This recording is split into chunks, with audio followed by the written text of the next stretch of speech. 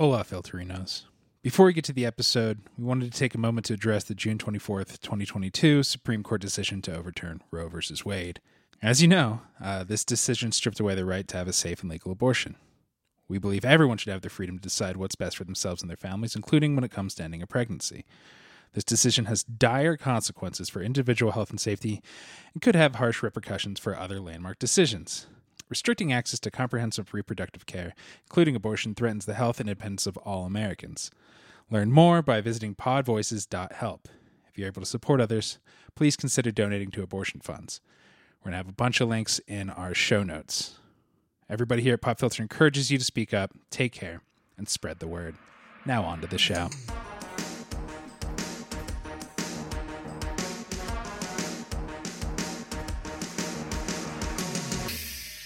Hello, and welcome to Movie of the Year, the only podcast on the internet that has the science and the screaming to determine what is the single greatest movie of any given year. This season, we are getting our asses all the way through 1982. And tonight, the film is Poltergeist. The show will work as it always does. It is a game show. I will invite two panelists / gladiators into the middle of the ring, and they will duke it out through the use of movie knowledge, movie theory, and compliments towards the host to determine who is the winner. But, special wrinkle for tonight, the board at Pop Filter has said that we are doing very, very bad when it comes to the younger demographic. No. And I have tonight our first co-host. When I introduce this person, please understand that this is not like a Comedy Bang Bang improv bit. This is an actual 16-year-old child who is going to co-host on the show. He's my nephew, and much like everybody's nephew, his name is Aiden. Aiden, how are you tonight? I'm doing pretty good. How are y'all doing tonight? Okay, don't just talk to me. Don't. All right. Nobody's been introduced yet. All right. Aiden, tonight we're doing Poltergeist. Did you watch that movie? I did. I had to watch it in two parts. Two-part. Was it too scary? It terrified me. It terrified you. Mainly the clown part. There was a clown, and that clown was scary. Did you like it? It did come out. The movie came out 30 years before you were born. Yeah. Was it scary? Not nearly as scary. I feel like I could have started my brother on it. How old is your brother? 9 years old. Okay, I feel like that's damning with faint praise. What is the classic horror? Like, what's the scariest movie you've ever seen? And you are on a podcast right now. This is being recorded. Like, if you're just going to sit there and think, you are ruining the show for the audience. I'm wasting time. You're wasting time. Man, I'd say a suburban film. What is it? Are you a Serbian film? Yeah, that one. You have seen a Serbian film? Yes. Holy shit! Who are your parents? Amen. Now, Aiden, we agreed that this was going to be the last time you talked tonight, right? Yes. Okay. Yeah. But as a special wrinkle for tonight, there's been a lot of complaints so far about the scoring system in this 1982 season. So, what we're going to do is I'm going to turn off your mic. So you can't talk again, right? Right. No, I just said you can't talk again. All right. God damn it. Classic. But we are going to let you do all the scoring. Now, do you know what you're scoring? Like, how does somebody get a point? You have to be funny. Mm-hmm. Hell yeah. Okay, what else? You have to make Ryan laugh. Okay.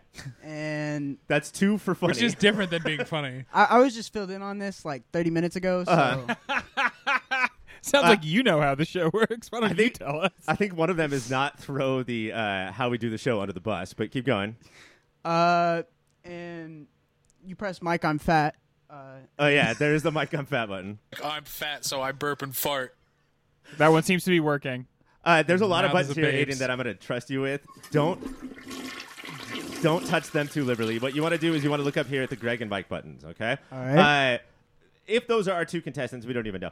Our first contestant is Greg. Greg, how are you doing tonight? I am a gladiator, Ryan, because I'm glad to be here. So, Aiden, you can just hit that button if you want to. You don't have to. Yeah! I wanted to. Okay. Thank you, System of a Down. Also, here is Mike. Mike, you don't have a nephew named Aiden, right? I do not. Now, Greg, you do. Oh, yeah. So, Aiden, I don't know if that's a point for Mike or a point for Greg, because Greg has a nephew named Aiden. Greg. Yeah. My nephew named Aiden is also very cool, so clearly... Long hair and everything? Oh, yeah. Very long Really? hair. Yeah, There you go, You gotta be All an right. Aiden with long hair. It's a shenanigans.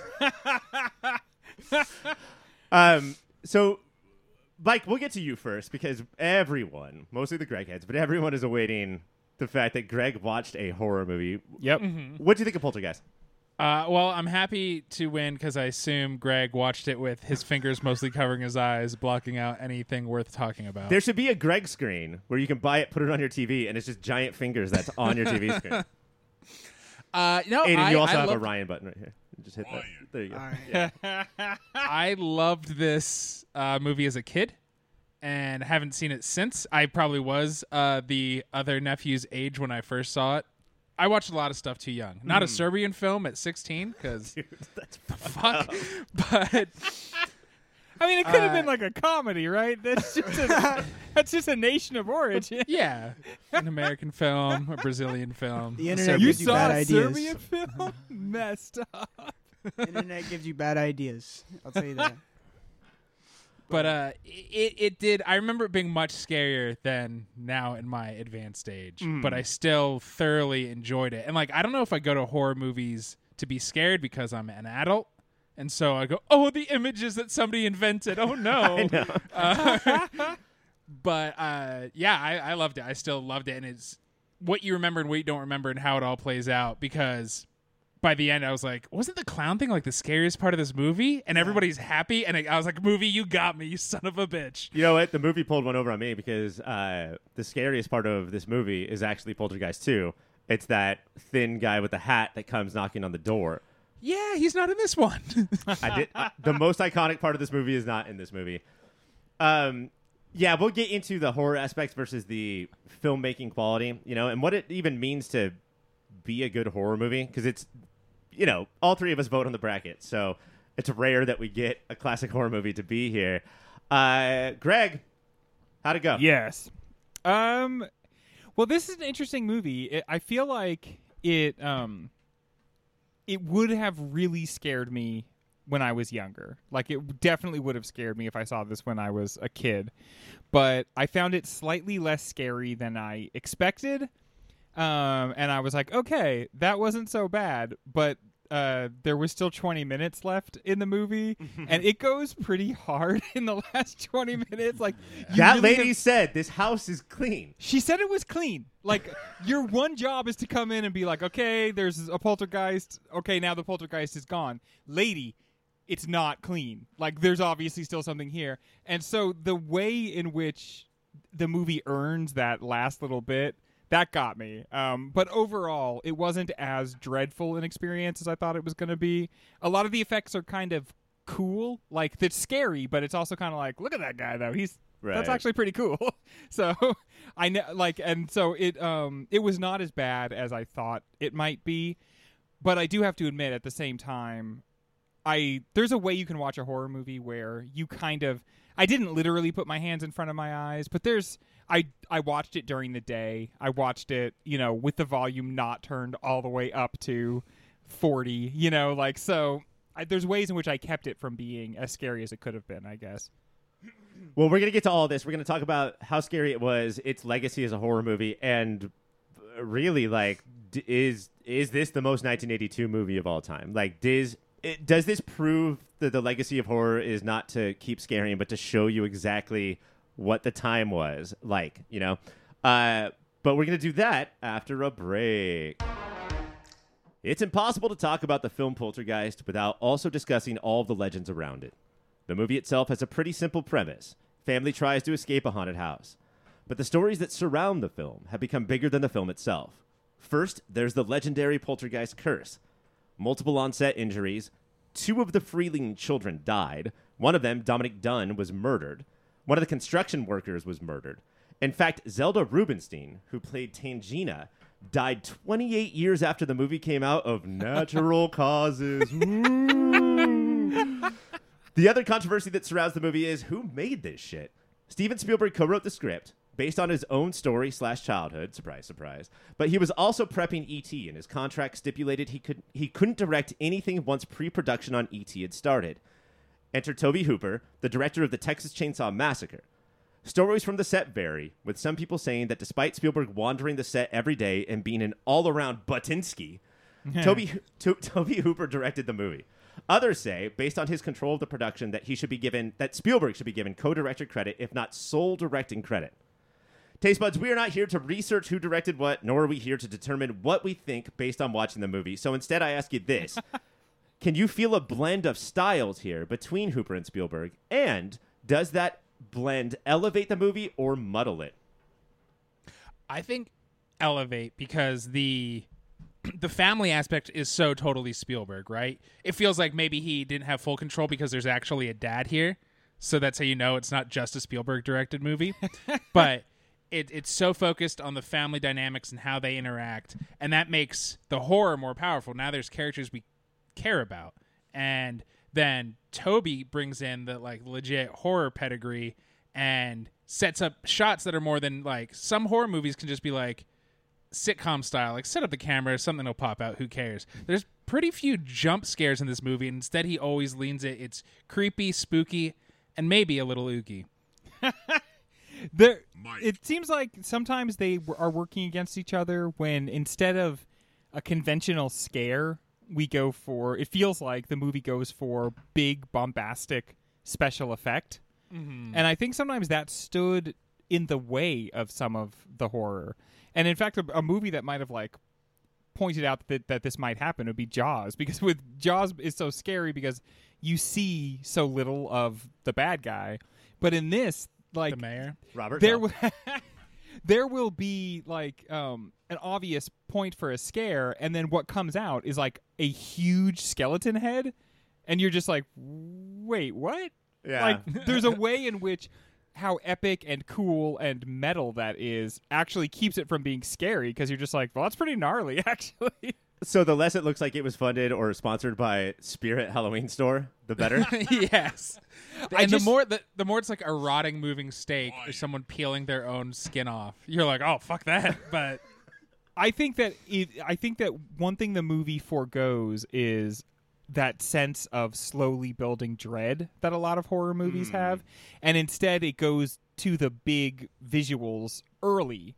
And in part, I think that's kind of a little bit of a con, because I think that all of it is setting you up for the last 20 minutes. Mm-hmm. But at the same time, there are moments where most movies would have been very scary, and instead what you get is like, it feels like a little bit of a Indiana Jones movie for a moment or something, almost like a high adventure. I mean, like that face thing that Mike brought up, that's not Hooper sneaking that in. Like that is Spielberg's hand. Spielberg is wearing the mask and pulling that off of himself. So Spielberg was like fully on board of this. Right. If you think that like Hooper's B movie status is bringing in that thing, a very realistic looking face that was pulled off, that's not true. Like they're both working towards this. I want this feeling. What the Tobe Hooper name seems to do, and the co-directing, who I really do not care, but it feels like Spielberg doesn't have to worry about. And it's crazy because he started with Jaws, which is not that family friendly, but he immediately went, it's all for the kids. And so having this other guy direct it makes him be like, well, now I can get away with the sick shit that they won't let me put in fucking E.T. or Hook. And to me, just personal, I think that the face pales in comparison to the steak. The steak is something that Spielberg would never, ever have. In fact, he said, this is taking too long, I want it cut out. But I believe that Spielberg was like, I'm too sicky in my tum-tum, and I want this cut out. But that was gross. And then just the whole idea of like, now you're seeing maggots. Yeah. And now, did you eat a maggot because you had that chicken wing? Also, who tries to, hey, I need a midnight snack. Oh, this family has a steak? I guess I'll start cooking that in the middle of the night. You deserve everything you have coming to you. But first of all, he does do the official thing of opening a fridge, which is you put a chicken leg directly in your mouth. No matter what, dude. If you open a fridge. Just a loose wing. Well, he slaps the steak just down on the counter. Yeah. It's like this weird red steak. It looks like a dog's toy, and he just slaps it down on the counter. He knows it's clean. You can hit. He was told his house is clean. Don't don't wait for a pause because there will never be one. They will never shut up. You can just hit We'll these never buttons shut right up. when they're talking. No, he just has a very high standard. Oh, okay. He doesn't like any of this stuff. One we've been thing saying. one thing I want to circle back on is who is the bigger documenter of the American family? Is it Spielberg or is it Toby Hooper with his Texas Chainsaw Massacre? Aren't they both Documentary. like talking about families on just different levels? Well, I think that's a really good question, and that's a really good question, Greg. Thank you, Ryan. It's a really good question, Greg. Nope. Okay. Greg. I think that's really what you have to look at is what is the important thing that comes through in this movie, and who is that accountable to? Because I think that Hooper's ideas about America and families are here as much as Spielberg's, but it's also the structure of it as well. I don't think that Jaws is not a traditional horror movie. Jaws is an elevated horror movie because it's not endless set pieces. And I think that Hooper really, and I'm not blaming Hooper. I don't think he's a lesser director than Spielberg. I do think he's a lesser director than Yeah, Spielberg. right. But, That's okay to say. I mean, you're allowed to say that about every other Spielberg. No, wait, every other director. I forgot the name. so of you just what the call thing is. directors Spielberg. Directors. Who's Spielberg to this one? Did you get a Spielberg Ron for your Howard. movie yet? But yeah, forgoing story because we can just have elevating set scenes. I think does do a lot for this movie, and then we have to find the little details to put together the story. I think that helps it out and maybe muddles it a little bit. I don't know. Let's talk about the structure. Did the structure work for you guys, or was it just let's get to the next part, let's get to the next part? It worked for me because it doesn't feel like a traditional horror movie. Everything, even if the big Spirit Halloween thing wasn't scary, everything was always surprising. Yeah, And, totally. and there was a surprising tone throughout it. When things start getting scary, the mom's first reaction, she's like, and then she's like, wait, this is the most fun thing This is that's ever pretty happened to cool, our family? actually. Hold and on, we that- have to be safe. Let's get a football helmet and let's do some shit. This invisible force is pulling our darter. Watch. And also, and then it's so interesting to have it be like they lose the little girl, and then they have to kind of go on with their lives a little bit, but they can't leave the house, but they can't totally move on, but they're still hoping to save her. And that view of living with this really abnormal condition for days and days and days, rather than it's just a couple of spooky nights. It's it enters into their just day-to-day livelihoods. That guy leaves and goes to work sometimes. Not always, but sometimes he goes into the office while his daughter's in a parallel dimension. Dude, there's a part where the boss comes over and Craig T. Nelson, or as I call him, Coach, is huge bags under his eyes, untucked shirt. Looks like He looks he's been like on Jack Skellington. It looks like he's been on a 12-day bender, and his boss comes over and he's like, "Hey, man, everything okay?" No, Obviously dude. not, dude. This guy's like Beetlejuice right now. Also, screw this guy's boss because Coach is like, oh, yeah, I have a bug. They all have the bug. Yeah, Like, we we're all- all we pretty got a sick. bug. And he's like, oh, cool. Hop in the car. We don't want to lose you. And he's like, what? I want to give you a brand new house, Mr. Flu. And he's just like, look at me. I'm obviously not doing well. Yeah, that's one of physically the- or otherwise. That's one of the ways in which this movie is very effectively creepy, though, because there's no indication of why the boss is so weird, but that Yeah. guy's deeply freaky. Every look on his face, everything that he says is as horrible as some of the things you see inside that haunted house. He's clearly stricken somehow by what's going on. He a third movie for that guy, third movie of the year movie for that actor, James. Really? Yeah, because he's one of the stars of Return of the Living Dead, which Tompkins and I did for the '85 horror season. Oh, he was the one of the doctors, right? Yeah. The mortician. Yeah, he was the guy who worked in the taking care of dead pets or whatever. Classic actor. Let's take a break, and when we come back, we'll do a Rushmore. Mount Rushmore. You know what the music means? It's time for Rushmore. Aiden. Can't just look at me. You got to talk into the mic. Yes. Do you know what Rushmore is? Not a clue. I'm gonna You be don't know honest. Mount Rushmore. Oh, Mount Rushmore. I thought you were talking about a movie. Yes, I know what Mount Rushmore is. Well, Rushmore is a very good movie. Oh, that- is it? Yes, that you should watch. But what is Mount Rushmore? Mount Rushmore is the tallest mountain on planet Earth. I think so. I think that's a better explanation than what we did. I heard that. Yeah, I heard that. It's a mountain with the 4 heads of presidents carved into it. That's Everest. I'm thinking of Everest. Okay. It's a 4-headed monster mountain. That's okay, dude. Nobody knows mountains. This is not a show about mountains. We're going to do a different mountain dedicated to 1982, and it's the Scandals. Mike, I need this every time, especially now because I'm the host. What does this word mean? I've learned that even though it does count as a scandal, don't do a thing where it's a bunch of kids end up Children dead. die. Yes, that's not But going to get you points. I'd say any sort of industrial malfeasance to celebrity shocking events to political ne'er-do-well action. Yeah, so like, is it tabloid fodder? Is that the definition? Yeah. Yeah. Bat Boy strikes again. Usually, Scandal. But I think what we always come across is that it is the line gets blurred. Ideally, it's like a truck upends on the highway and spills flubber everywhere. That's fun.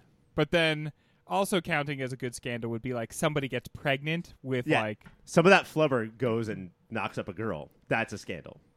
And you would think there'd be a ton of those for every year, but I don't know. Mostly it's just really bad things that happen that year. I, of course, because I'm hosting, I have my favorite one. So if you get this right, you get 3 points. Otherwise, if you get on the mountain, you get 1 point. Who won the last one? The last Rushmore, the last show. The last show. Craig, I think. Me, baby. Me. That means, Mike, you go first. And my God, has there never been a more obvious one in the history of Mount Rushmore? Go ahead. Does that mess you up? Dude. It really got in my head. Let's start off with my little friend, Ozzy Osbourne. That old shuffling man who likes to go, Sharon! Somebody threw a bat. He thought it was rubber. Bit into the rubber bat on stage. Mike. It was not rubber, and he bit the head off of a live bat.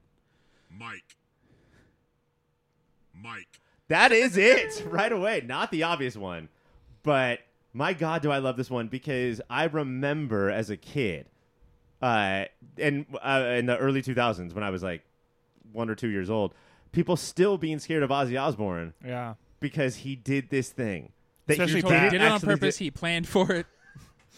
That's so crazy. All right, Mike, good start. Ozzy Osbourne is on the mountain. Greg, what's the obvious one? Or you can do whatever you want. Okay, for me, the most obvious one is the 1982 invasion of the Falkland Islands. What a terrible, terrible... You guys, Argentina went to war with England in 1982. That sounds some like They went- fake history They stuff. had a territorial dispute that led to a shooting war between England and Argentina. What a stupid, pointless war. Margaret Thatcher's son was missing at the time. Some speculate that her head was in 2 different places.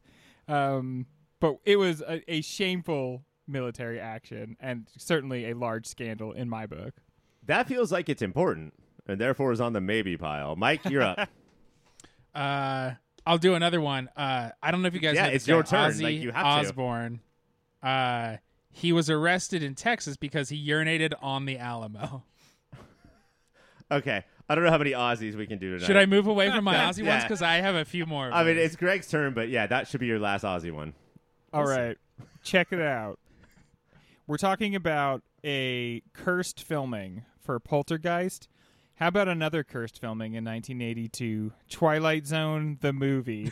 Oh, There shit. was a big helicopter accident, and it's probably John Landis's fault. He probably had them fly the helicopter too low, and then basically he hit the detonation too early for like the prop explosion, and he shot this helicopter out of the air, and actor Vic Morrow died, and 2 child actors died. Father of, do you remember? Scandalous. Vic Morrow? Do you remember who his daughter is? Tom Morrow, the host of Interventions at Disneyland. No, it's actually Jennifer Jason Leigh, star of Fast Times at Ridgemont High. That's right. Yeah, so Twilight Zone is on. That's crazy. John Landis continued to work and made okay movies. I was a big fan as a kid, despite being a clearly terrible person to be around, who also created terrible children as well. Yeah, he begat an even worse human. Yeah, Landis begats Landis. So that is a point for Greg. Mike, Yeah. what Aussie-less scandal will you present to us now? All right. somebody British, the singer of a metal band, did this thing. Here's a fun one, actually, is around the Chicagoland area, people started dying mysteriously, and nobody knew what it was.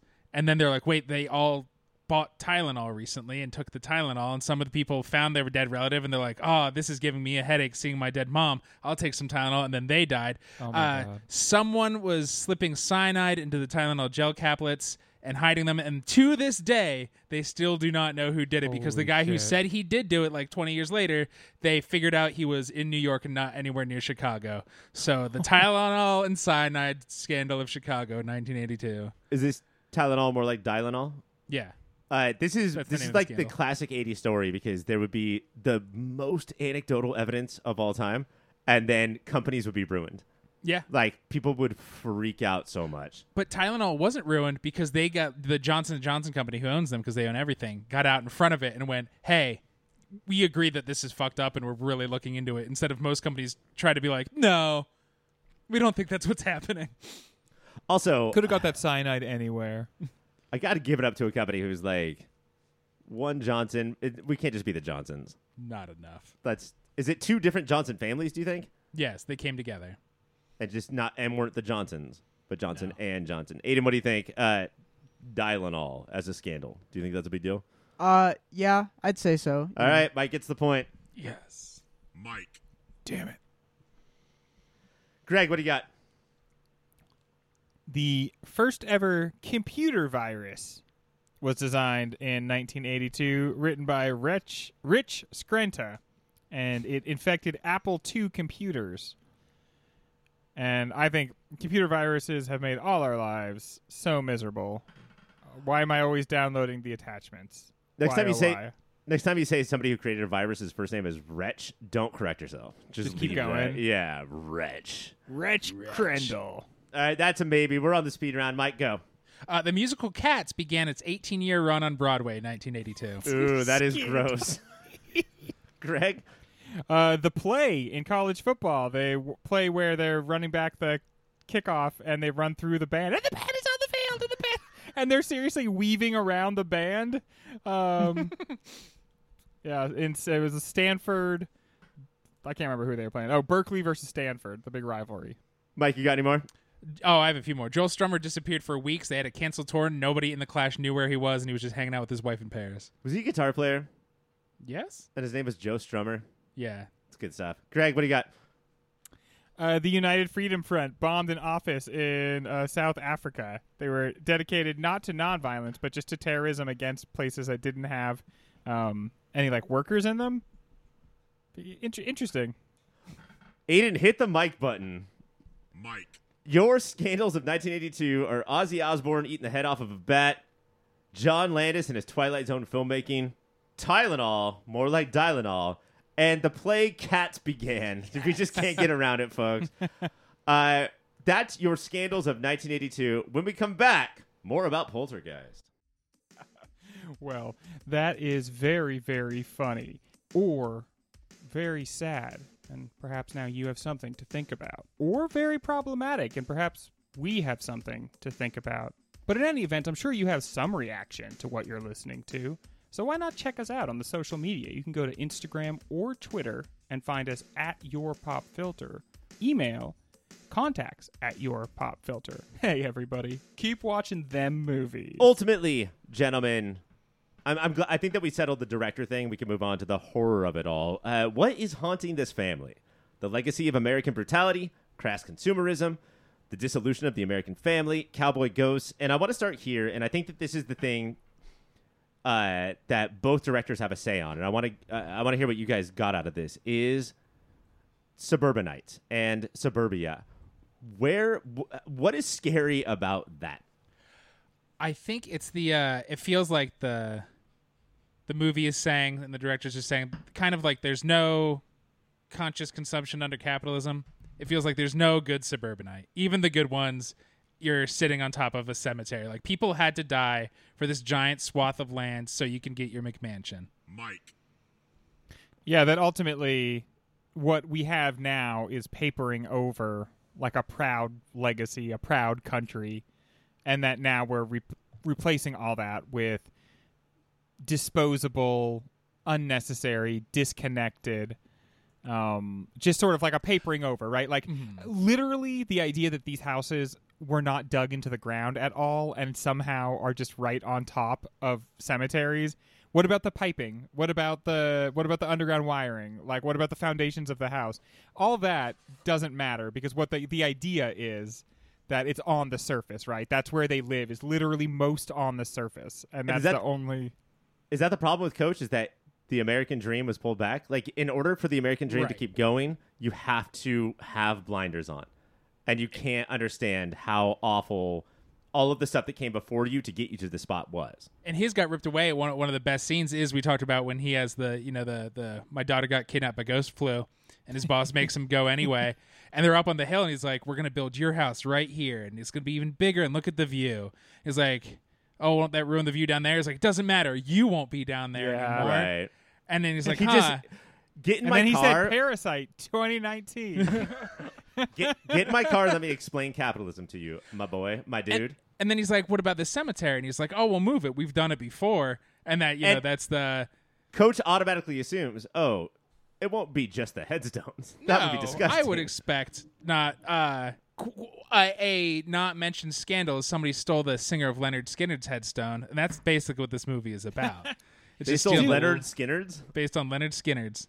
Were either of you surprised to find out it was like specifically not a Native American I burial really felt ground? like I remembered it being a Native American Same burial here. ground. My wife and I had this moment. We were like, "This is a Mandela effect for sure." I was think like, it might so be ready Pet for them. Cemetery.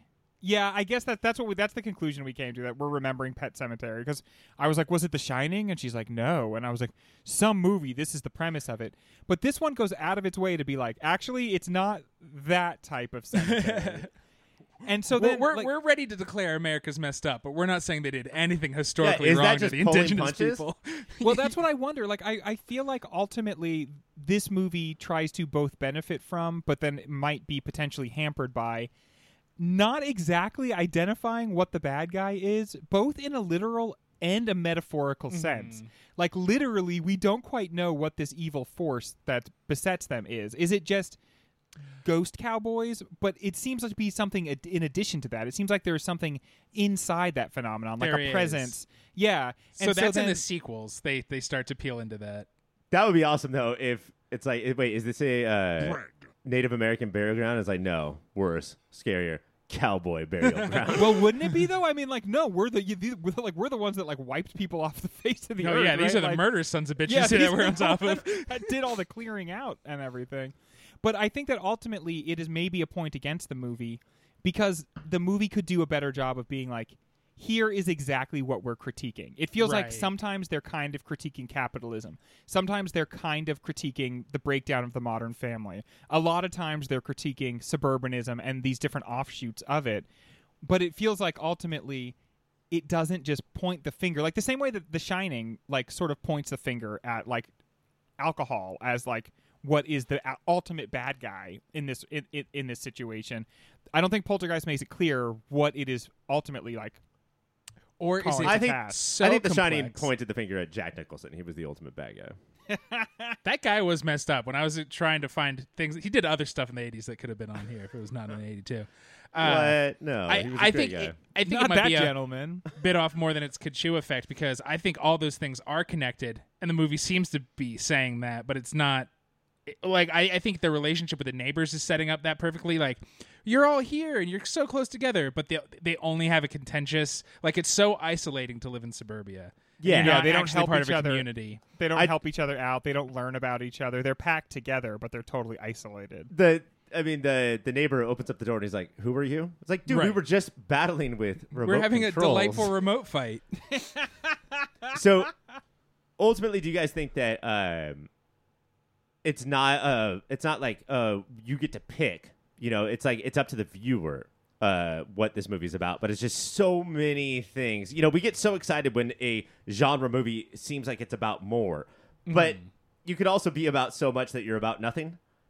Yeah, I think somebody could watch this movie and listen to what we're saying and go, "What? It's about a haunted house." Like, because Well, they we're like very just zoom by superior movie stuff. watchers. Well, they're You know, dumb. really what it feels like to me is I had not realized it's based on a novel. it very much feels like we didn't quite have time to get in all the explanation that the novel had, but we did get to cover many of the biggest scenes from the novel. And so what you get left is kind of, in a way, it works, because why do you have to understand what's going on in your haunted house experience? Like, Right. what does it matter? Like, ultimately, you are being subjected to these horrors, and you're pulling together as a family, and you're finding a way through it. But on another level, it just feels disjointed. It feels like you want the movie to know what the point is, and that you can arrive there by viewing the movie, and not that even the movie isn't sure what it's saying. It's I like, think- yeah, dude, you could point to anything you like. There's this thing where like both the best and worst screenwriters do of being like the audience will figure it out. Yeah. Yes. But I guess the reason I think that scene on the hill is important, and why I think the movie does know a little, at least, of what it's pointing at, is because Craig T. Nelson is kind of fine with it. He goes like, that's messed up, but I guess they're dead, who cares? Until it actually affects his family. And it's already affecting his family, but now it affects him even harder after that. And that's when he's like, oh, we should let this whole place burn. The other big one I want to talk about, the one that like, man, if you did not get this in the first 98% of the movie, then wait until the last second. The Samuel L. Jackson comes out and asks the family to be on the Avengers moment, where Craig T. Nelson pushes a television out of the hotel room. Yeah. And how scared are we supposed to be from television from this movie? Like, what does TV have to do with our fears? Yeah, is there an amusing ourselves to death? I found it very interesting that the first actual part of the movie is, so we get the right before the Static TV, it's playing the national anthem. Yeah. And it's just like so interwoven, and it feels like you're all just fucking cows sitting there, and we're doing whatever we want because you're about to be the Wally people in the chairs, man. Do you know where this movie got famous? Like, it was an okay box office hit, but where most people watched it? On TV. Yeah, like, he's just doing this, like, it's just this cycle of, like, well, we have to create a horror movie that people will watch incessantly to show them the horrors of, what their lives are actually like. I bet you, Ryan, that that's something that the book leans into a lot more, because it also sounds like the kind of like elevated take that a book would have. Books are good, but TV's really bad. I'm a book. But I that was just another instance in which I felt like Bread.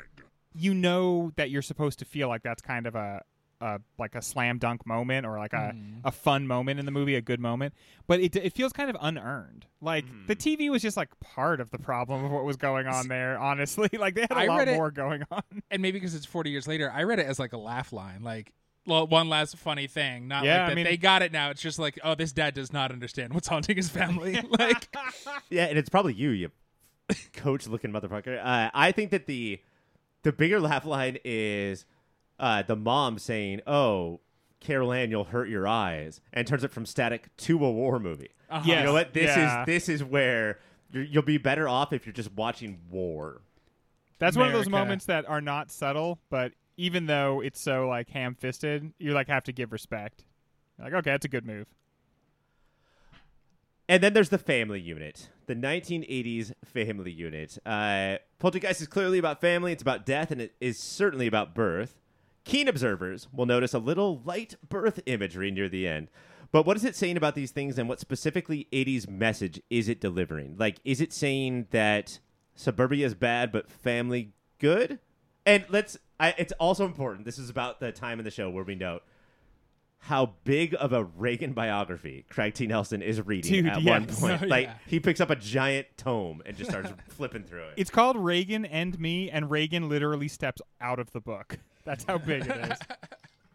Yeah, the Ryan, are you referring to the light birth imagery when the mom goes into the portal and falls out with the rope tied around her stomach in the fetal position around her child, covered in what looks like afterbirth? Yeah, is that like some sort of weird, I don't know, I'm going to make up a random nonsense word. Umbilical cord. And then, yeah, it's covered in pink fluid. Ectoplasm. Ectoplasm. It's not a metaphor for anything. It's ghost shit. Come on. And then there's the giant gaping. I love that take of, hey, not a metaphor for anything. Yeah, it's literally ectoplasm. It's something that Conversation actually done. happens from ghosts. Look, have you ever heard of the 80s? And then there's a giant, like, gaping, like, womb tube. Forgot my biology terms. No, yeah, it's a womb tube. But yeah, like, does that fit in the movie, or are they like, you know what? Let's do a birth thing right now. I was thinking about this, Ryan, and I think that it's all part of the false ending, which is part of why this movie has a false ending. It earns it, I think, and it's that the heroes reject the lesson. Every hero rejects their lesson, and that's why they are subjected to the last 20 minutes of this movie. And for the mom, that moment is literally her true birth as a mother. Like, whatever birth she had where she had her kids, the movie doesn't recognize that as the true birth. The true birth happens at this moment, and she goes through the portal. What happens to her? She gets gray hair. She gets like sort of the wizened look of an older lady, and instead of, she embraces that, but when her daughter mocks it, that's when she rejects the message, and she doesn't No, learn. I'm a cool mom. Yeah, she doesn't learn her lesson. But I think that is part of setting up the false ending, which is you're supposed to feel like, yeah, okay, this is her moment of birth, and the lesson has been learned, and now the movie's over. And then it's, no, But it's not, idiots. If you're staying in the haunted house that swallowed your daughter, even though some little lady said this house is clean, and you're moving but dyeing your hair the night before your big move, you haven't learned shit. Well, that's the thing, though, Mike. That's like there's this element to Poltergeist that they never talk about it, but everybody is crazy in it. Like, the fact that they stay in that house, they say they're leaving, and then they just don't leave. Right. And I really think that is supposed to be like a Stephen King style. They're not thinking clearly, and so they're not really doing what they're supposed to do. Everybody knows you leave as soon as you get a chance to, Right. but they just linger. And I think I think the movie is doing that on purpose. I think you're supposed to be like, why are you still here? Wait, the movie's over. Go. But Continue. even if you're told, even if you believe that your daughter's still in the house, and then you're told by Tangina that your daughter is still in this house, that's why they're staying, right? Well, that's right, what but we're saying after. they stay. The first reason they stay makes Oh, perfect why sense. don't you get the hell out of there? Yeah, and then but they're like, okay, the movie has ended, and then they're like, we're not going to stay here tonight. We're going to leave, but in the meantime, we are going to stay here. Yeah. And then they like the kids go to bed. The wife takes a big long bath, And they don't like, even go to bed like all together like No. one would. No, they're like, hey, well, we're going to, in the horror room, yeah, the two youngest 'cause- kids are going to fall asleep again in there. And that's what I mean, Mike. There must be some that the movie's point must be Yeah. that they are not Right. thinking clearly. You know. That Reagan book fucked me up. Like, when that Reagan book got pulled out, I really changed my entire viewing experience. And also, Greg, you brought up how this is based on a novel. One of the things in the novel that was changed is that JoBeth Williams, the actress who plays the mom, is a stepmom of Dana, Oh. who is sexually promiscuous. That's why she's always getting like stuck and stuff. And What? Oh, Christ. Aiden, don't listen to that. Because when Craig T. Nelson is getting interrogated, he says that JoBeth Williams was 6, or that Dana is 16, and that JoBeth Williams is 32. I And thought so- they were just saying we had her when she was 15, and I was like, oh, the real horror of this movie. Which makes sense There was because a child bride. this does feel like a young group of parents, right? Like boomers Yeah. that, Oh, yeah. like, that made it out, and you know what? The like, mom is like smoking pot in the beginning of it. You can tell, like they in the beginning of this movie, the parents haven't answered the call of being parents. They're not truly parents yet. They're so checked out that they're not really doing the work. They learn the value of being parents over the course of this movie. I think. there's a lot of My get the parents kids got to bed haunted so then. we can live our lives. Hell dude, yeah. for sure. Hell yeah, dude. Let's start And the then- fun part. Also, fun part starts at 8. 6 a.m. to 8 p.m. Bullshit. After 8 p.m., let's smoke weed and forget about those kids. And then also how the mom dresses is sort of little boyish. You know, like the way that she, the shorts and the hat, like she wears a hat. And then the whole like, we already talked about this, but like, this is so crazy that there's ghosts in my house. Let's put Carol Ann with a football Yeah, helmet on the floor. that's the funniest reaction. That's childish. But apparently, in the book, she didn't have the kid when she was 16. She's the stepmom. And so, in the conservative realm, you have to make sure that your daughter, your real daughter, doesn't turn out like Dana.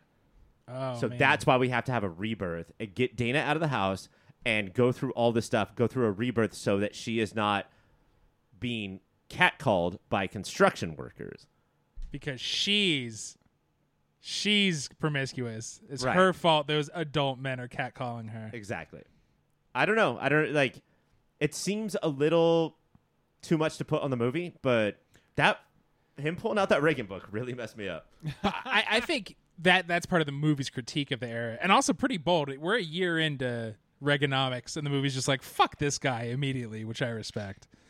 Is it weird now watching this movie that these are young parents? Like, these are 31, 32-year-olds just owning a house, having 3 kids, trying to make it work? So, you know, Well, it's yeah, a I mean- fantasy movie. You can own a house if you don't mind it having like a portal to the hell realm in one of the walls. All right, we're going to take a break, and when we come back, we're going to go on a shopping spree. All right, sweetheart, all right. Daddy will get you a golden goose as soon as we get home. No, I want one of those. Gentlemen, you know what that means. That's my good friend Macklemore, and it's time for a shopping spree. We are going to run through this movie with a grocery cart in hand. You know what? I'm going to take 2 grocery carts. I like to pick big items, and we're going to buy whatever we want. At the end of each round, Aiden's going to decide who bought the best thing. And also, Aiden, we need a draft order. So who goes first? Let's start with Mike today. Mike's. We're going to start with Mike today. And then who goes second? Greg, Greg. And then Ryan goes. of course. Is this Snake? I can't remember. Is this Serpentine? Serpentine, yeah. Okay. If I asked that, I'd get screamed at by Ryan. Don't. The best thing to do is just not talk. Mike, you're up first. You have a grocery cart in front of you. You're going to run through Poltergeist. What are you going to buy?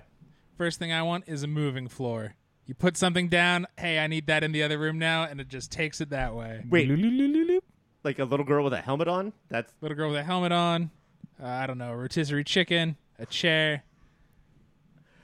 okay. You find a force that moves stuff across. I'm not putting anything in that force. Why do you, especially your daughter, your precious daughter? I wouldn't even put a steak in that kitchen. Man. All right. Well, Mike, you have the moving floor. Greg, what do you got? All right. There's just something about movie pot. It always looks so good. So I'm going to twist one up with those parents. Hang out in their room. If that kid tries to come in, though, I'm jumping up and I'm closing the door. I'm like, nope, I'm having alone time with your folks. Hey, assholes, shut the door beforehand. Why is that door wide open so Robbie can come in? So, yeah, in fact, now that I've talked myself into it, I'm going to say not even just the pot. I want the session, the movie session. Craig T. Nelson, me, and Mary Jo Beth. Greg's trying to make something happen with those two. I'm open to the vibrations of this household. Like, whatever happens here, whatever spirit enters the room, we'll go with it. So, Craig T. Nelson, and I'm going to say this because she became an older woman at the end and got gray hair. I'm going to say Yeah. Coach, Broach, and Greg. Groach. Groach and Greg. Just No, Groach. Coach, Just Broach, and Groach. I am not scared of clowns. I do think that clowns. Are you asking us or telling us? No, I'm telling you, I'm not scared of clowns. I think that clowns became Bacon theory of like I just say that I'm scared of clowns because I don't have a personality. But I know a lot of people who are, so I think it would be funny to have a clown who just sits in a rocking chair right by their bed. Yeah. What if you don't like it? Put it in the closet already, bro. Why are you keeping it right there? But sometimes that clown will be like, strangle you. I love how everything that Robbie's scared of just reaches out and just wants his throat. But Yeah, I'm taking literally grabs him. I'm taking that Mostly clown. scared of being choked. All right, Aiden. So round one is you have a moving floor that moves rotisserie chickens to your mouth because Mike is Garfield. You have a pot session, and based on how you're dressed, I think I already know how you're going to vote. And then you have a scary clown. What gets the point? Greg. Greg does. Do it to him. All right, I'm up next, and I got to keep my Robbie train going. I want a security tree outside my house, hopefully keeping robbers and muggers and criminals outside of my house instead of attacking me inside my You think bedroom. that was a security tree? It tried Yeah. to swallow that kid. That Well, kid's because it's a tree. It's very easy to get robbies and robbers confused. So yeah, I want that tree. Mike or Man, Greg, when you're that up. when that tree fucking got like sucked up by that tornado, wow, I did not see that coming. That was a surprising moment in the movie. It's like, oh, bye tree, you're Oh. gone. Okay, that's cool. Also, I hate to ruin Mike's recommendation at the end of the show, but Mike, that hole in the sky that the tree got sucked up into it. Was that straight out of Monster Squad? Straight out of Monster Squad. That's where Dracula and Van Helsing go to be friends. You know, we They haven't wave talked goodbye. about it a ton, but I like the specter of death is itself the horror of this movie. Really, is just confronting the idea that, like, you know, look around your family, like we're all pre-corpses, right?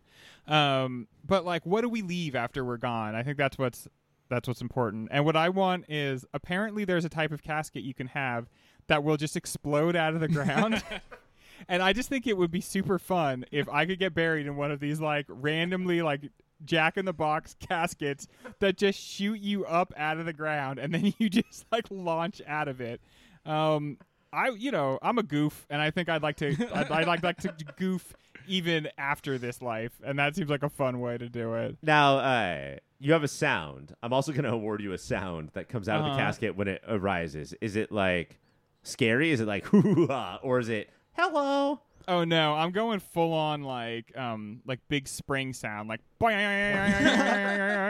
and I imagine I will be like attached to the inside of the casket, so I'll kind of come out like. You know, like,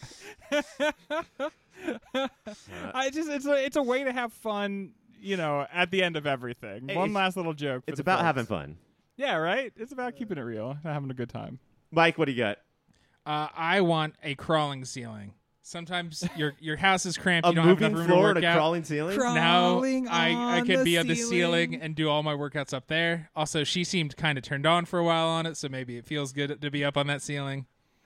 I got to say, she was like, because this is the second, third act that we've been talking about of like, this house is clean. Oh no, what's happening? She seemed like, instead of freaking out, she was like, come on, man. She quite literally rolled with the punches there. She was just like, this is happening now. I'm just going to figure it out. All right, Aiden, who gets the point? It's Mike with the crawling ceiling, Greg with the exploding casket, or me with the tree. I gotta give it to the tree this time. Yeah. I'm sorry, but I never win this shit. Go ahead and hit my Ryan, button. would you Yeah. say that tree's bark was worse than its bite? I would say that, Greg. Would you say that now? No, I will not fucking. Oh, you're not going to say it. Okay. No, I will not give in to your boyoyoyoings. Have you seen the movie? It's clearly not. That bite could eat you. Also, that's true. All right, Mike, you're up. I like road trips, and I like a vehicle that gets good gas mileage and can fit on my pals. I want that station wagon. Nobody's picked a car before Greg know, I'm ever in a swooping shopping it from spree. Greg. Seriously, this is the first vehicle. And I not think that's taken by because me. it's a station wagon. Station wagons rule. Don't you remember sitting in the far back that you're facing the driver and you're just like flipping them off? And The way backpack? yeah, the way back. All right. Mike has picked a station wagon. Good start. Greg?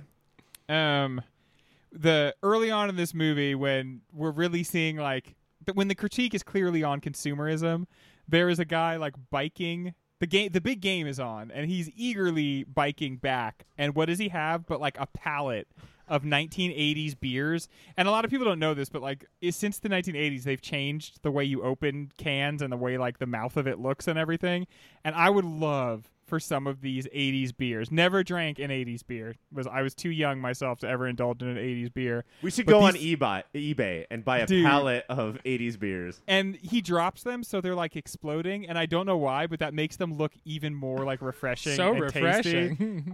And I'm already partying with these parents. So You're I'm partying like- with the parents, and you're jumping in and out of the casket. So why not shake it up in there? And right, I'm opening a beer, and it's like, whoa, we all got beer on our pants. This is crazy. We can't just wear these beer-soaked pants. He walks in with let's say 12 beers, and Yeah. then 2 or 3 of them are exploding, and he just sits down and lets them explode the entire time. Because the that's 80s how was a in- weird time. That's how into the game he is, that he can't even like. He's just letting beer spray all over him. He doesn't care.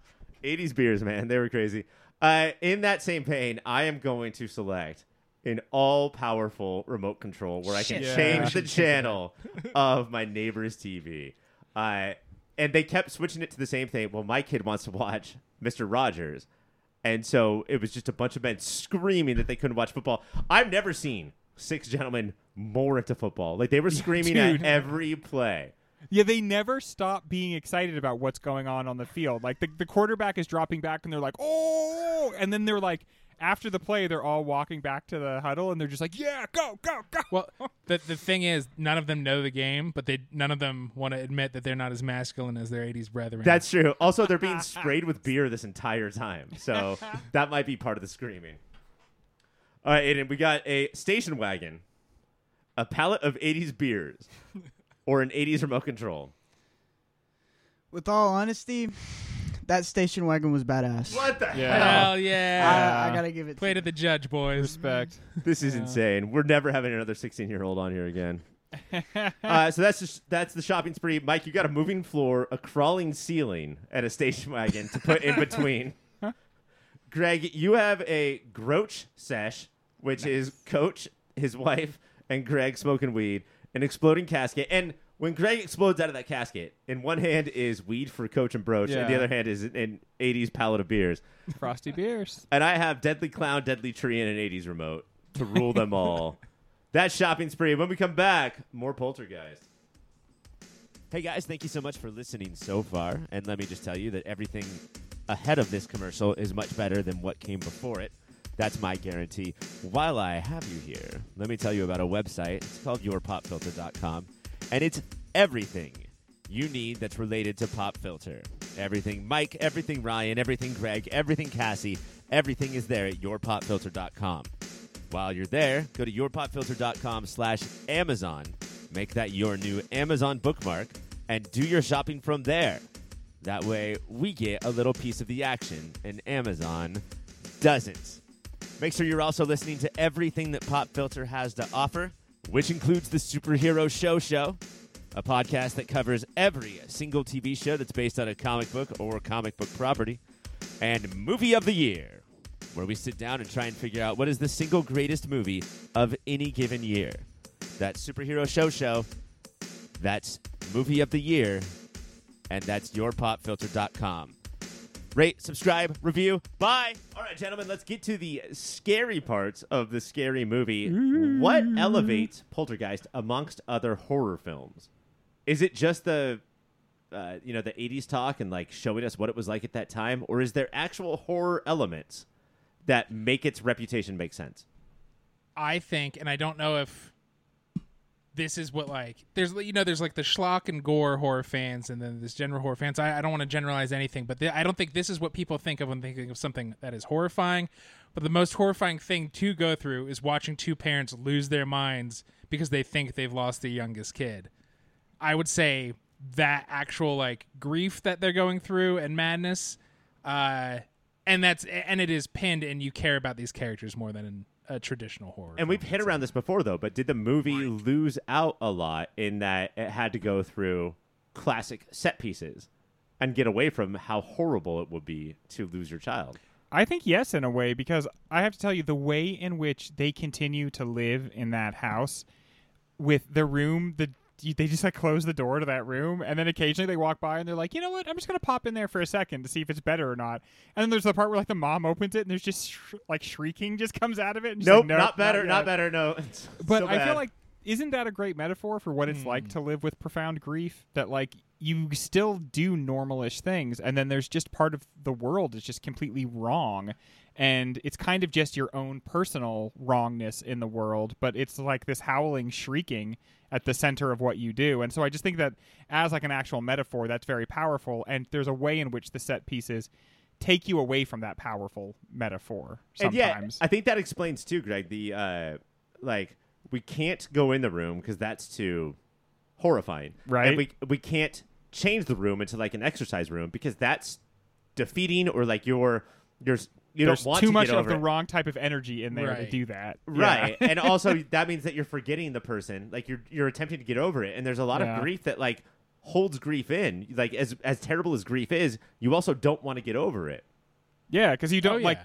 Yeah, because that's the second death, right? When you get over that grief, that's when the person has really kind of passed forever, because it's just you realize you have moved on, and that's a scary feeling to do. Right. that. And another part of scary feeling and grief and death is every once in a while just a giant skull with spider legs will pop out of that room. That's also a basic part of grief. I remember when certain people The in my stages. life have died. Yeah, it was the scary skull with spider legs. And you try like bargaining with it. You're like, please don't do this. I'll give you money. To be honest, I can't believe that I took the clown and the tree in that draft. I should have Yeah. taken that giant clown with the spider legs. Like, that guy was scary. The movie had a lot of stuff to throw at you. Like, they took a lot of swings at horrifying you, and they didn't just, like, rest on any one thing over and over again. Like, there was always a new way to try to get you, and you could get through 2 or 3 of them in a row that didn't really scare you, but you were coming up on one that was going to get you for sure. It could be argued, I don't think, even with the pedigree of people behind this movie, that they succeeded in it, that the house was finding whatever scared each individual. And that's why it was all Yeah. over the place. But- I just think it was all over the place. Not in a hacky way where it was like, now we will walk this character through their nightmare Right. scenario. And then, like, it was really all at once. And to the point where, like, the family is used to it in this really dark way of just being like, yeah, we don't sleep. Our lives are Yeah. awful. And then, like, the most telling part is when the psychologist, who is supposed to be a pro at this, spends like 5 minutes in the house and cannot put her teacup in her saucer. And even the mom brings that up and she's like, I saw you, bitch. I saw you. You were shaking your hand. Is it possible? Let's talk about like I don't like this term because I don't know. It doesn't reflect well on movie critics, I think. But like, let's talk about the dated thing. Is it possible for a movie this dated to still be scary?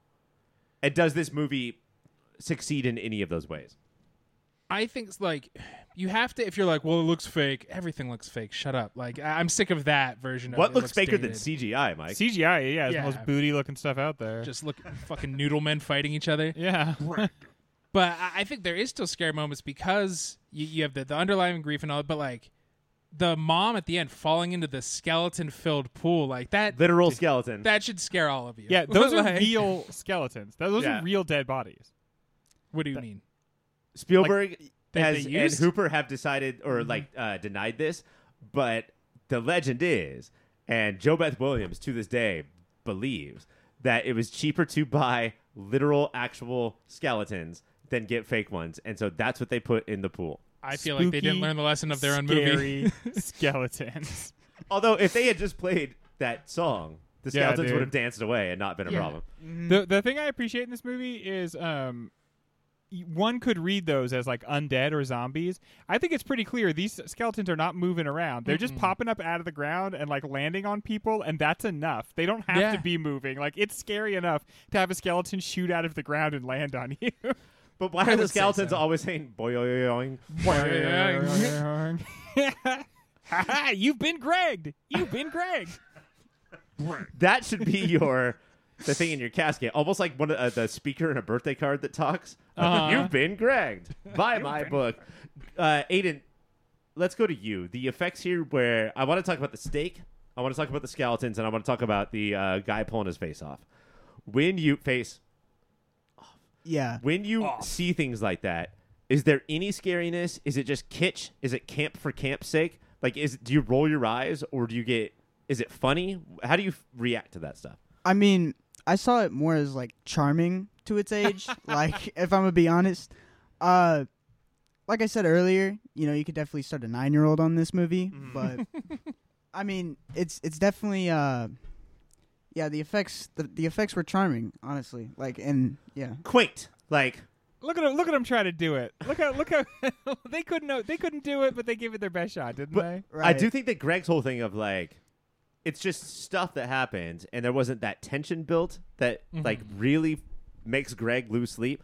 That's Yes. also not going to make Aiden's little brother lose sleep. Like, I think that when Aiden's little brother sees a guy pull his fake face off, he'll be fine tonight. Oh, But- like it's not going to traumatize him. I don't think it's going to traumatize him, but so many people have said, including Spielberg, this should be your first horror movie.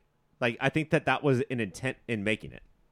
Oh, that's cool. Like, yeah, you need to get the freak kids something. Give them their little entryway. Okay, And Mike. judged by that standard, isn't it a tremendous success then? Yes. Like, I mean, that really, yeah. I mean, the creepiest things we haven't gotten to yet, maybe we will in awards, but aren't the effects, No. And yeah, and that's the other thing. Like, the movie doesn't give you any indication that it thinks those are the scary parts. it seems to think that those are the adventurous parts. You know, those are the fun blockbuster parts. I do think the movie is aware of what is scary and does begin to lean on it pretty effectively. But it's I mean, just kind of fun to have those big skeletons. a movie that I saw 100 times when I was 5 years old had a librarian going shh, Yeah, shh, dude. and then all of a sudden turning around and being way worse than Large Marge ever could. So, and I think that librarian in Ghostbusters is scarier than anything in this movie. I would agree with that. That's one I of the hate being scariest. shushed. Yeah. Ryan. All right, Aiden, it's speed round time. Nicely done. All right, Aiden, Fast and Furious fingers. There's a lot of points to be earned here. If anybody rings in by saying their name first, give the other person a point. All right. In this prequel to Coach, why did he never bring up his real estate background in the TV show Coach? Because he was so horrified that he just had to leave it behind, and he was just like, I'm just into coaching college ball now. That guy from Coach talked about coaching a lot. Yeah, He really did. He was so focused. I mean, once you decide you were going to go by Coach, that means that you That are sort of- fully committed to the new life. Dictates your entire life. I'm more than sports, guys. Come on, ask me about what I've been reading lately. At some point, Mostly does, books about coaching. at some point, does all the Star Wars merch in this house begin to seem like a fuck you to George Lucas? Is there a way in which we can read it as part of what is wrong with this family, according to the movie? And this goes back to our television conversation of, God damn, do you have to have a television in every room? Because pop culture is invading your family, guys. And I feel like this movie made me mindful of E.T. because it's the same thing in E.T. where it's not just that they have Star Wars stuff. There's a part where the little girl rolls over in this movie and there's a Star Wars action figure in her mouth. It's like you can feel them like drowning in the Star Wars merch. And I feel like between this and E.T., the point is kind of like, look at how much of this shit this guy put out on the market. Like, our houses are just full of all this kitschy crap. There's a part where Robbie puts away like 10 Star Wars toys and then goes back to bed and the camera follows him, and then above his bed are 19 more Star Wars toys. See, Which to me, is it just felt true accurate, to right? life. Yeah, Yeah, like because in Elliot, his room was covered in Hulk stuff in ET. Right. And so this is the age, and if it's 82, this would be the age where Robbie would be obsessed with Darth Vader. What this reminds me of is my idea that I had for Marvel and DC Comics, where Marvel should treat DC Comics like they are the fictional characters of that world, I love Uh-huh. that. Yeah. That's beautiful. and DC should do vice versa. And I feel like Spielberg and Lucas are doing this thing where Spielberg is admitting that Star Wars is a big factor of this every movie that I make. Lucas only did it by having ETs at a C-SPAN meeting in ET's Phantom at a Menace. C-SPAN and Willow was in. Wait, is that George Lucas or Spielberg? Shit, that's Ron Howard, isn't it? Yeah. Never mind. You just Stricken showed from your the whole record. ass. You can give Greg a point for that. Greg. Anytime Ryan, I'd anybody like to shows their think- whole ass. Ryan, I like to think that there's a world in which the predators are like normal and they go about their lives, and the aliens are the aliens in that universe. Oh, wow. And then there's another universe where the aliens are just like business people and stuff, but the predators are predators in that universe. Greg. How adorable would it be to see like a baby alien with a predator doll? Like a bonnet. Yeah. Ryan. So the house wasn't exactly clean, huh? How does this movie handle the topic of paranormal experts? And you know what? I'm going to add on to this. Religion. Is this movie actually dealing with the whole, I mean, like, angels and God go to the light? Is this movie care about religion at all? I think this movie is saying that both science and religion are so poor at trying to describe what's going on in life, and that they both take a huge fucking swing and miss in this movie because neither one is more ridiculous than the other. They're both doing a pretty bad job. Everybody's What like, I don't know, this? What I like is both the experts, the science and the religion, the spiritual aspects of it. Both of them work in tandem. They are buddies, and they both throughout are like, I don't know how to do this stuff. And Yeah. the coolest thing is one of the best lines is Zelda to what Mary Jo Beth. What is it? To Zelda the mom. She's like, okay, I gotta go in. And the mom's like, I should do it. And she's like, you've never done this before. She's like, but you've never done this before. And her, no, you're right. You should do this. Actually, yeah, this is still just Poltergeist 1, right? Yeah, okay, I don't know how to do this. If you've never been in a movie theater before, that line is what movie theater people laugh at. Like, Oh, I yeah. bet that movie theater was uproarious at Dude, that yeah, line. rolling on that one. As they should be. No, yeah, you do it. And one more. Did it seem like they bailed on the sexually active daughter there for a second? I swear to God, they all got in the car. Dude. And when she was standing like 10 feet away, and they were like, you know what? She has had sex before. Let's get the hell out of here. They're like, get in the car, and she's like, what's going on? And they're like, get in the car. And I swear, Coach just puts the hammer down, dude, and they drive away. And in the next scene, she's clearly in the car, but they left her, dude. They left her. And Greg now T. that's the Nelson ghost of her. takes a cassette out that is wrapped in cellophane. It's called the Coach soundtrack. Unwraps all the cellophane. And you guys remember how hard it is to get those cassette tapes out of the Oh, yeah. cellophane. Unwraps it and puts that tape in, and then gets the hell out of there without his daughter. And Yep. we don't know if it's her daughter, but we know for sure it's his. And he bails. Well, Not it's without also abandoning my daughter. that's Robbie gets a send away, and she does not. She does. This is the second time the family just lets her disappear from their lives for big chunks of this movie. She's had sex, dude. She's having sex, dude. Yeah. Yeah, Do they we got know her that? Do they ostracized. talk about that? Yes, she's always making out with boys. Like when she comes back, right before they abandon her, although the movie loses the courage to stick to that, right before they abandon her, you can see she's got like hickeys on both neck. It's Well- classic, like she's getting punished for. And then there's the Getting line down. where the mom is like, "Oh, we got to get out of here. We'll go to the Holiday Inn That's- on Route yep. 55." Yeah. Exactly what I was gonna say. And she's like, "Oh, I remember that one." And then smokes a cigarette. Yeah. I have seen things, honey. All right, that's the end of the speed round. Who got a point there, Greg? Ryan, actually. Oh, Yeah, dude, you're cleaning up I, today, I Ryan. did. Yeah, you guys should have your nephews on the show more often. By the way, Sorry. Gotta get a fucking nephew. we're gonna take a break, and when we come back, the awards. All right, gentlemen, it's awards time. This movie was nominated for 3 Academy Awards, 1-0. What? But that's okay. We're going to go with our favorite Oscar, which is, hey, did you watch this movie or not? Either way, here's what we think that you should watch. Greg, what's your recommendation? My recommendation just flew out of my head as soon as you asked me what it was. Oh, no, I remember. If you like if ghosts, that ever happens to you, Greg, say movie of the year, the podcast. That's going Movie to of get you the so year. points. See the it's Monster actually Squad. I'm going to actually I'm going to actually say a completely different podcast than movie of the year. If you love ghosts, things that go bump in the night, and everything about the realm of spirituality, listen to Ghost Church by Jamie Loftus. Greg heads know I love Jamie Loftus and I love everything she does. If you love the Lolita podcast, the My Year in Mensa podcast, the ACK cast, well then I think you should definitely check out Holy this podcast. shit. Which, Jamie Loftus is your girl. Like, these are all things that you are into. yes, definitely. And she's so good at podcasting. I'm like, I listen to her podcast. I'm like, should I be better at podcasting? And then I'm like, never mind. Just keep doing what you're doing. You're fine. But it's all about American spirituality, which was girls maybe pretending to commune with spirits, and it kind of launched a whole religion. And it was like such a big event in America. Sir Arthur Conan Doyle got involved in it. Harry Houdini got wrapped up in it. And Jamie Loftus does a really good job of talking about the history of spiritualism, the modern spiritualist church, and just the nature of, what do we believe and why do some belief systems seem normal and other belief systems seem silly when kind of everything is silly. That sounds awesome. I'm Ghost gonna Church. I'm gonna go with a movie called The Haunting, which is based on The Haunting on Hill House, Okay. right? Yeah, right. 1950s movie where a bunch of people are in a haunted house, and I like this movie because the house is going crazy, but the house is not the main character. And I think that's what Poltergeist gives us, and I think The Haunting sort of gave that to Poltergeist of let's get into the complexities and perplexities of all these characters that are in this house, and that's Yeah. sort of what makes it haunted. Like if you weren't the family you were, then these ghosts would have picked something else to do. But they know what messes you up. They know what gets you off, and they know what messes you up. And I sort of like that the house plays that. It's also classy. I think that the one thing that came from the Hooper, I don't think Texas Chainsaw Massacre is a classy movie.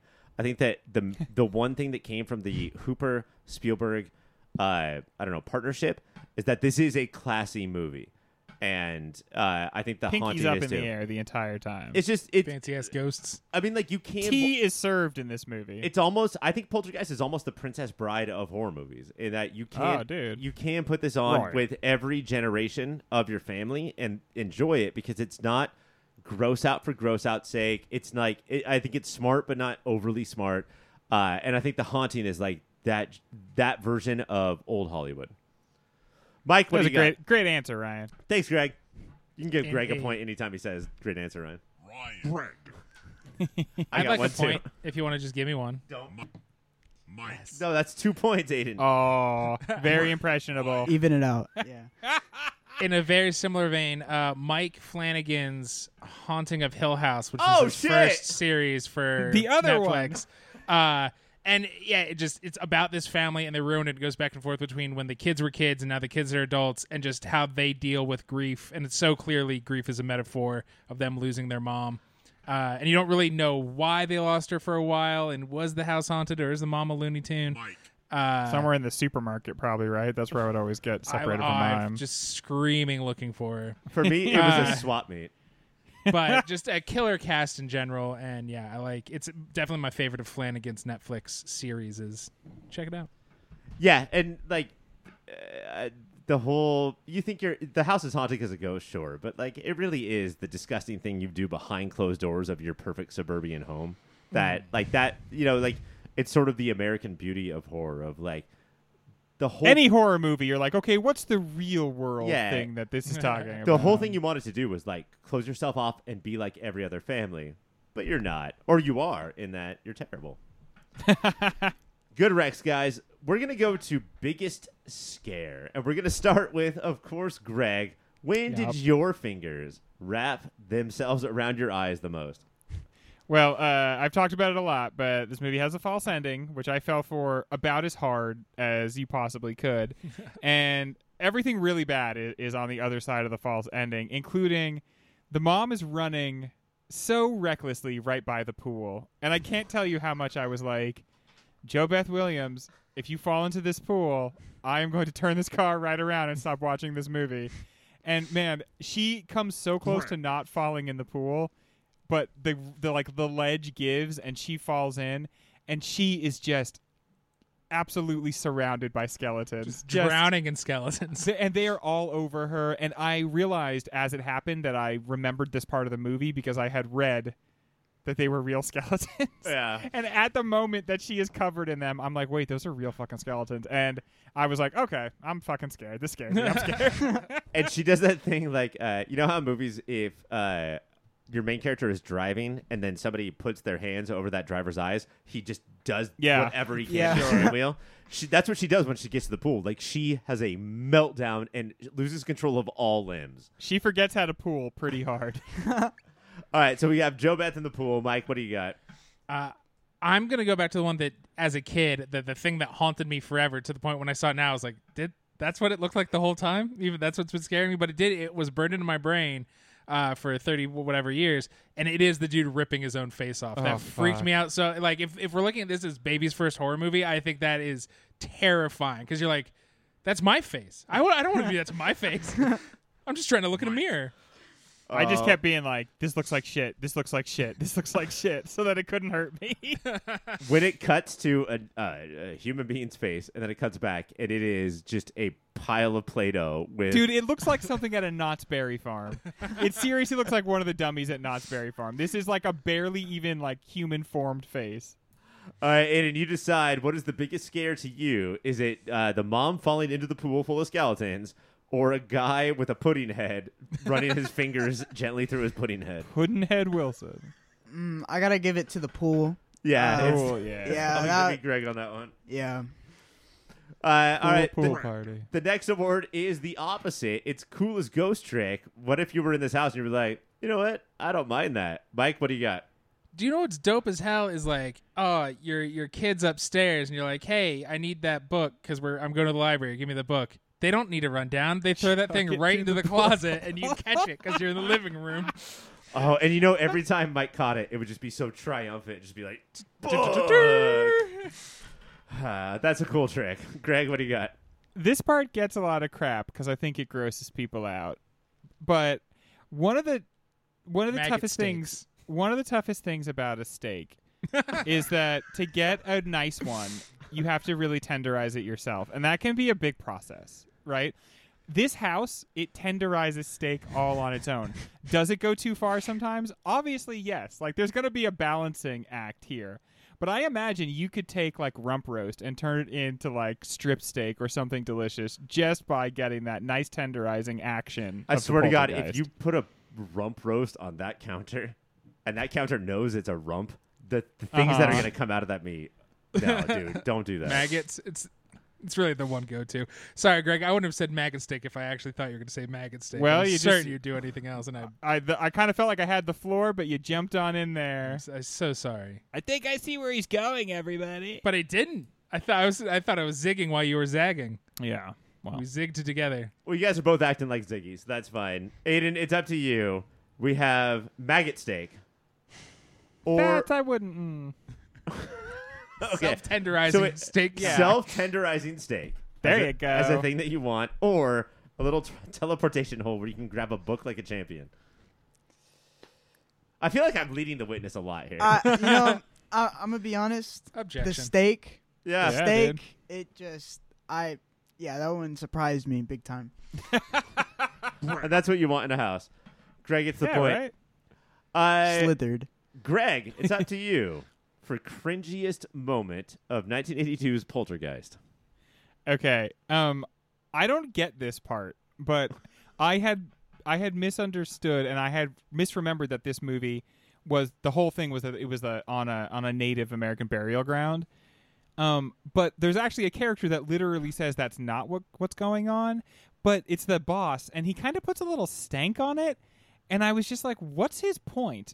Like, are they saying that like we care more about sites of Native American burial than we do of white people where white people are buried? And if so, like, what kind of weird comment is he making? It feels like a proto or like a very early version of like, you know who's really got it rough is white men. And so I don't know, there was just something so weird about the way he's like, don't worry. So wait, he it's invented not- the internet?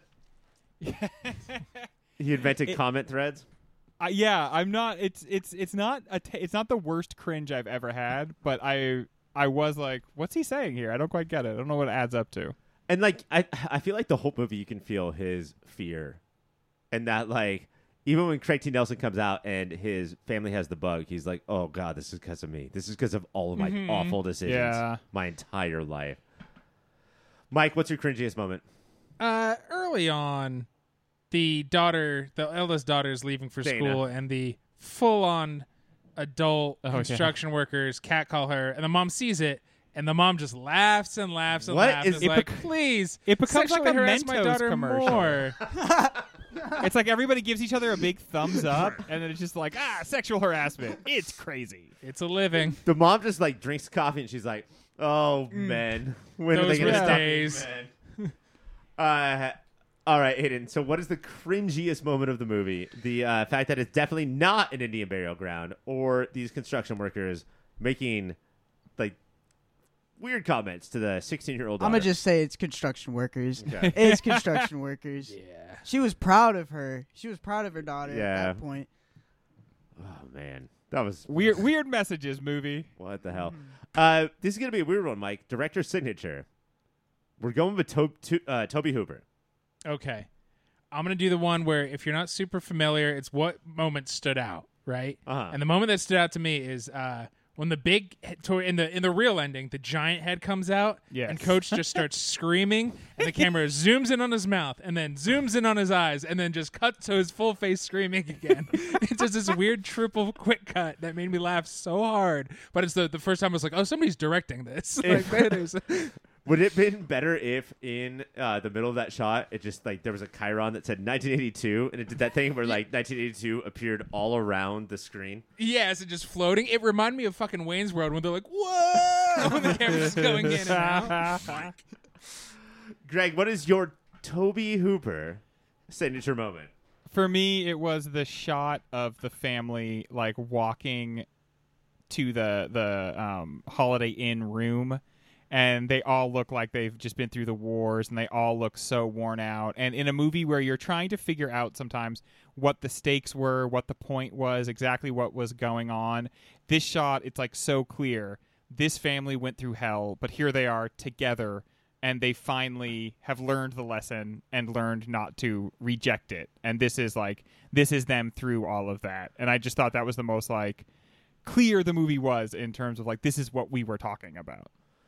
Right, and so the director's signature moment, the moment where like he was like, I'm gonna put my stamp, my thumbprint on this movie. We have two options. One is what Greg said, the family's walking through the hallway and like they have made it, this is the point. Or what Mike said, which is constant zoom ins on body parts. I gotta give this one to Mike. Mike. That was too good. The zoom-ins. There were zoom ins. All right, and we're going to throw in a monkey wrench here. Greg, Spielberg, director's moment. Oh, okay. Well, then, if it's Spielberg, we love to talk about Spielberg and light. Like, his love of film comes down to, I think, primarily a love of light. He thinks it's great. This movie has the most over-the-top strobe effects. Lately, it's become common to be like, watch out if you have epilepsy. Even if you don't have epilepsy, You will get be epilepsy. careful watching this fucking movie because it will just flash bright lights in your eyes nonstop. And I swear, I was like, I'm starting to feel ill. There's this I thing that think we always talk about where, like, especially with a baby asleep upstairs, I have to have my finger on the volume button. Oh, yeah. For I watched sure. some of this on my iPad, and I had to have my finger on the light button. Like, I couldn't take it, dude. Like, I was going through migraines. And I just felt like that was like Spielberg trying something while somebody else technically had his hand on the wheel. He wanted to see how over the top he could go with light, and you did it, bud. You went there. Mikey, what do you got?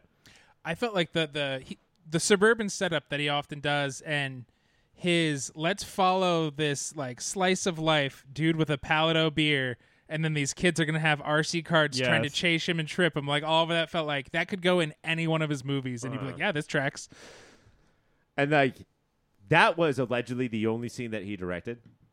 Really? Yeah. Really? Wow. Shit. Then that's a perfect answer. Damn, I'm good. Yeah, that's a pretty good answer. Toby Hooper said that the only scene that he directed was some bullshit outside with kids and race cars. Like he didn't even know it was in his own movie. But yeah, like that's classic suburban life. So Aiden, who wins, the perfect answer or Greg's strobe lights? Greg. Yeah, Strobe lights. I'm sorry. That's why you have a 16-year-old. I love it. I almost passed out during those scenes. Dude, seriously, it gets pretty intense. I would close one eye and I was like, that doesn't work. I closed two eyes. Now I'm not watching the movie. Like it was hard. I literally But I looked could away. still I see was the like, well, strobe. I'm gonna check in a like 30 seconds here. You know what you do is you face your iPad towards the wall and just dance. Just do a dance party. I think find the rhythm of the strobe and then just blink with it. So you're always just singing on light. All right, Mike, you are up. This is our final award of the night. Pound for pound performance. Who did the best acting, scene by scene? I'm glad to finally not just say here's the star. Do you Coach? know who I was blown away? I would argue one that Coach is not the star of this movie. Jo Beth is, but I think Zelda Rubinstein. She had gravitas when she needed gravitas, and she let down some fucking laugh lines. The one I mentioned earlier, and then at the end when they're like, we have to film a thing, and she like primped before they turned it on, and she's Yeah. like, even though we all went through something horrifying, I get what my job is here now. And I think Zelda Rubinstein got her job. She got the tone of the movie, and she crushed it. I'm not talking shit on her. I'm talking shit on the film. But there's one part where they stumble so hard, and it's like clearly for a trailer or something. Like somebody's like, hey, so what should we do? And then she just stands there Yes. for like 30 seconds. And then finally the camera moves in. So she stands there for another 30 seconds. And she's like, well, I guess we'll get these ghosts. Like, Yeah, dude. this movie is sloppy at points. It's sloppy toppy. Zelda, and like I think that she's an important person in this world, in this movie, because she does this thing, and I think this is intentional by the directors. Of we're so obsessed, we're so hatred. We have so much hatred for parents, but we're so obsessed with children and grandparents. What if we combine them? I think that's with the voice and the stature. I think that's what they're doing with this casting. And is she the most iconic person from this movie, even more than the skinny guy from Poltergeist 2? Yeah. Oh, yeah. This house is clear. It's So clean. iconic. Ace Ventura would Ace say. Ventura did it. Greg, pound for pound performance. I guess for me, and Mike sort of like took a swipe at this, but I think it is Jo Beth Williams. We like who is the movie about? Who grows? Who changes the most? And we really see this woman go from someone who is sort of checked out as a parent to someone who is deeply invested, and we really see like she goes through this second birth experience, and it really like until she gets the stripes of fighting for her children. Yeah. It doesn't seem like this rejects the image of mother as just like the figure at home who smiles and makes a sandwich, and this says no, mother is the figure who is like a fierce fighter, and JoBeth And a Williams, sacrificer. yeah, and JoBeth Williams captures all of these different facets of that, and you see her scene by scene like get a little bit go from one to the other, and all in all, I thought it was actually a really subtle performance, in like considering all the just absolute zaniness and over the topness of this movie. All right, Aiden. Best performance of the movie, pound for pound, scene by scene. Was it the mom or was it the medium? Medium. I gotta give it to the mom. The mom. That's yeah. Greg. Greg. Greg takes that down. We're going to take a break, and we're going to figure out who Aiden thinks won the Poltergeist show and how well Poltergeist will do in the future. Hola, Filterinos. I just wanted to interrupt real briefly and say thank you for listening. Thank you for your support. If you want to support us a little more directly, you can go to patreon.com/yourpopfilter. There, depending on what tier you pick, $1 a month, $5 a month. If you're crazy, anything more than $5 a month, don't do that. You can get extra content. There's extra shows, extra series, behind-the-scenes stuff. You could pay for Ryan to draw you a picture. I can write you a poem. You can get the shirts off our very own backs. All of that and so much more over at patreon.com/yourpopfilter. While you're on the internet, you should check out Shady Monk. He does all the tunes you've been listening to. He's on Bandcamp, he's on Spotify, SoundCloud, wherever kids get their music these days that I'm too old to know. Shady Monk lives there. You can probably follow him on Twitter and Instagram as well. That's Shady Monk. Wherever you get music, check him out. Well, we talked a lot of shit tonight on the movie Poltergeist, but I, for one, think that it is still a classic 1982 movie. I think that the 80s, basically after this point, are only just Spielberg movies and horror movies. Like, and it sort of splits from here. I think that's like sort of the importance of this movie is like whatever Poltergeist had, we want. I think that it is sloppy, but I think that it is so much more than the sum of its parts. Mike, where are you at with the movie right now? Endlessly entertaining. It's how much I loved it as a kid. I was like, I don't know how I'll feel about it now. And just every time it's goofy and sloppy, it makes me interested in it. The performances are far better than I thought they were going to be. It was deeper than I thought it was going to be. Yeah, I dug the shit out of it. Aiden, we'll go to you. After listening to this entire conversation by people who are basically like teacher age for you, do you like the movie more or less? I liked it more. It gave me the good parts of Ghostbusters like type of vibe. You know what I mean? Like I liked the movie a lot. And Greg, what do you think? I think it's a deserved classic. I think that it's so charming that in a way its weaknesses could be read as strengths. Like I think that there's a lot of sort of like looseness and potential sloppiness that actually helps the movie to like sort of, I don't know, get its hooks in you because it doesn't explain itself. It's not clear what's going on. So there's room for you to kind of like have your own theory. And in that way you become attached to it. I was at first thinking it was not very scary. Ultimately it by Greg's standards, it's pretty scary. But it never lost sight of its first job, which was to be entertaining. And it seemed to take that very seriously. And I just felt like my time was very much cared for in this movie. Like they always wanted to show me something cool. They wanted to show me something big. They wanted there to be a joke. Like very little is wasted in this. And I appreciate that because some movies just will bore your freaking pants off. And the cool thing about being 40 years out and not having to worry about the whole Hooper versus Spielberg thing is that we don't have to worry about the Hooper versus Spielberg thing. We can just look at it and say like, does this gel as a movie? And I think that in a lot of ways it's like AI, where like, what if Kubrick alone did it or what if Spielberg alone did it? But I think that it's kind of perfect the way that it is. And I do think that Poltergeist they both sort of needed each other to give us this classic. Yeah, if it was one or the other, it probably would not be remembered as fondly. It would just be more flat and boring. And I can't think of anything more boring than arguing who directed it. Right. All right, let's get to the point. Aiden just gave Greg an extra point, so that didn't declare anything. Mike, you have 31 points. Woo! Spicy, dude. That's nice. And we should say that I have 46 points, but I am going to recuse myself from all of this. Mike, you have 31 points. Greg, you have 36 points. Aiden is a Greg head. Boom, boom. Aiden and a bettin'. Boom, boom. All I heard were boom. good points. I'm not gonna lie. Well, thank you. Ouch. Well, you know, like Mike had good points, just 5 less than Greg. Yeah.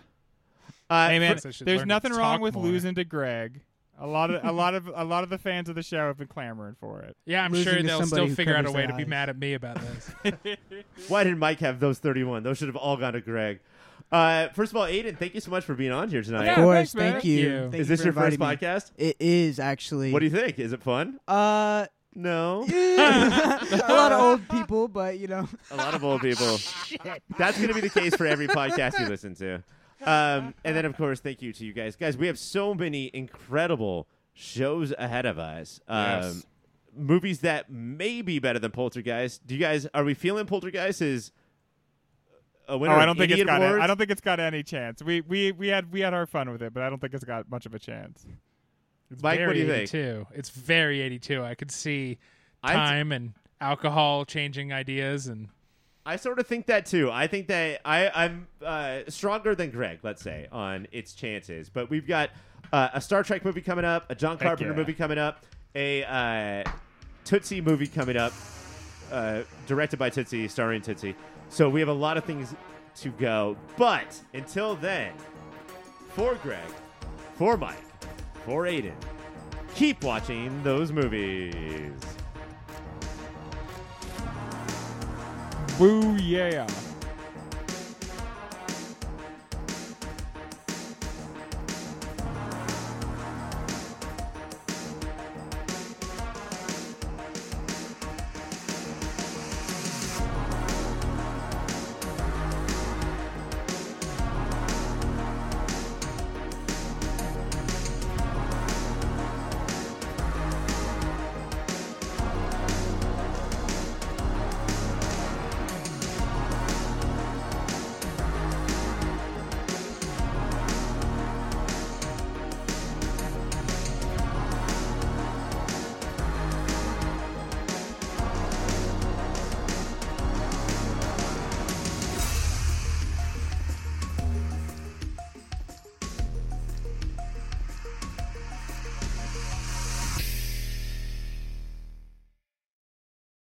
So, while Americans overwhelmingly support the right of an individual to make their own decisions about abortion, unfortunately, that right is no longer protected anywhere in the U.S.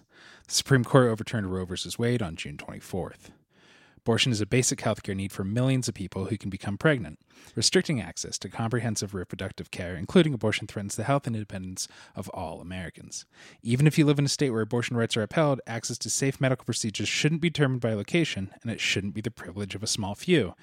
And we're already seeing certain medical practices be restricted even in those states. You can help by donating to local abortion funds. To find out where to donate for each state, visit donationsforabortion.com. That's the number 4, donationsforabortion.com. If you or someone you know needs help, or if you want to get more involved, here are 5 resources. 1.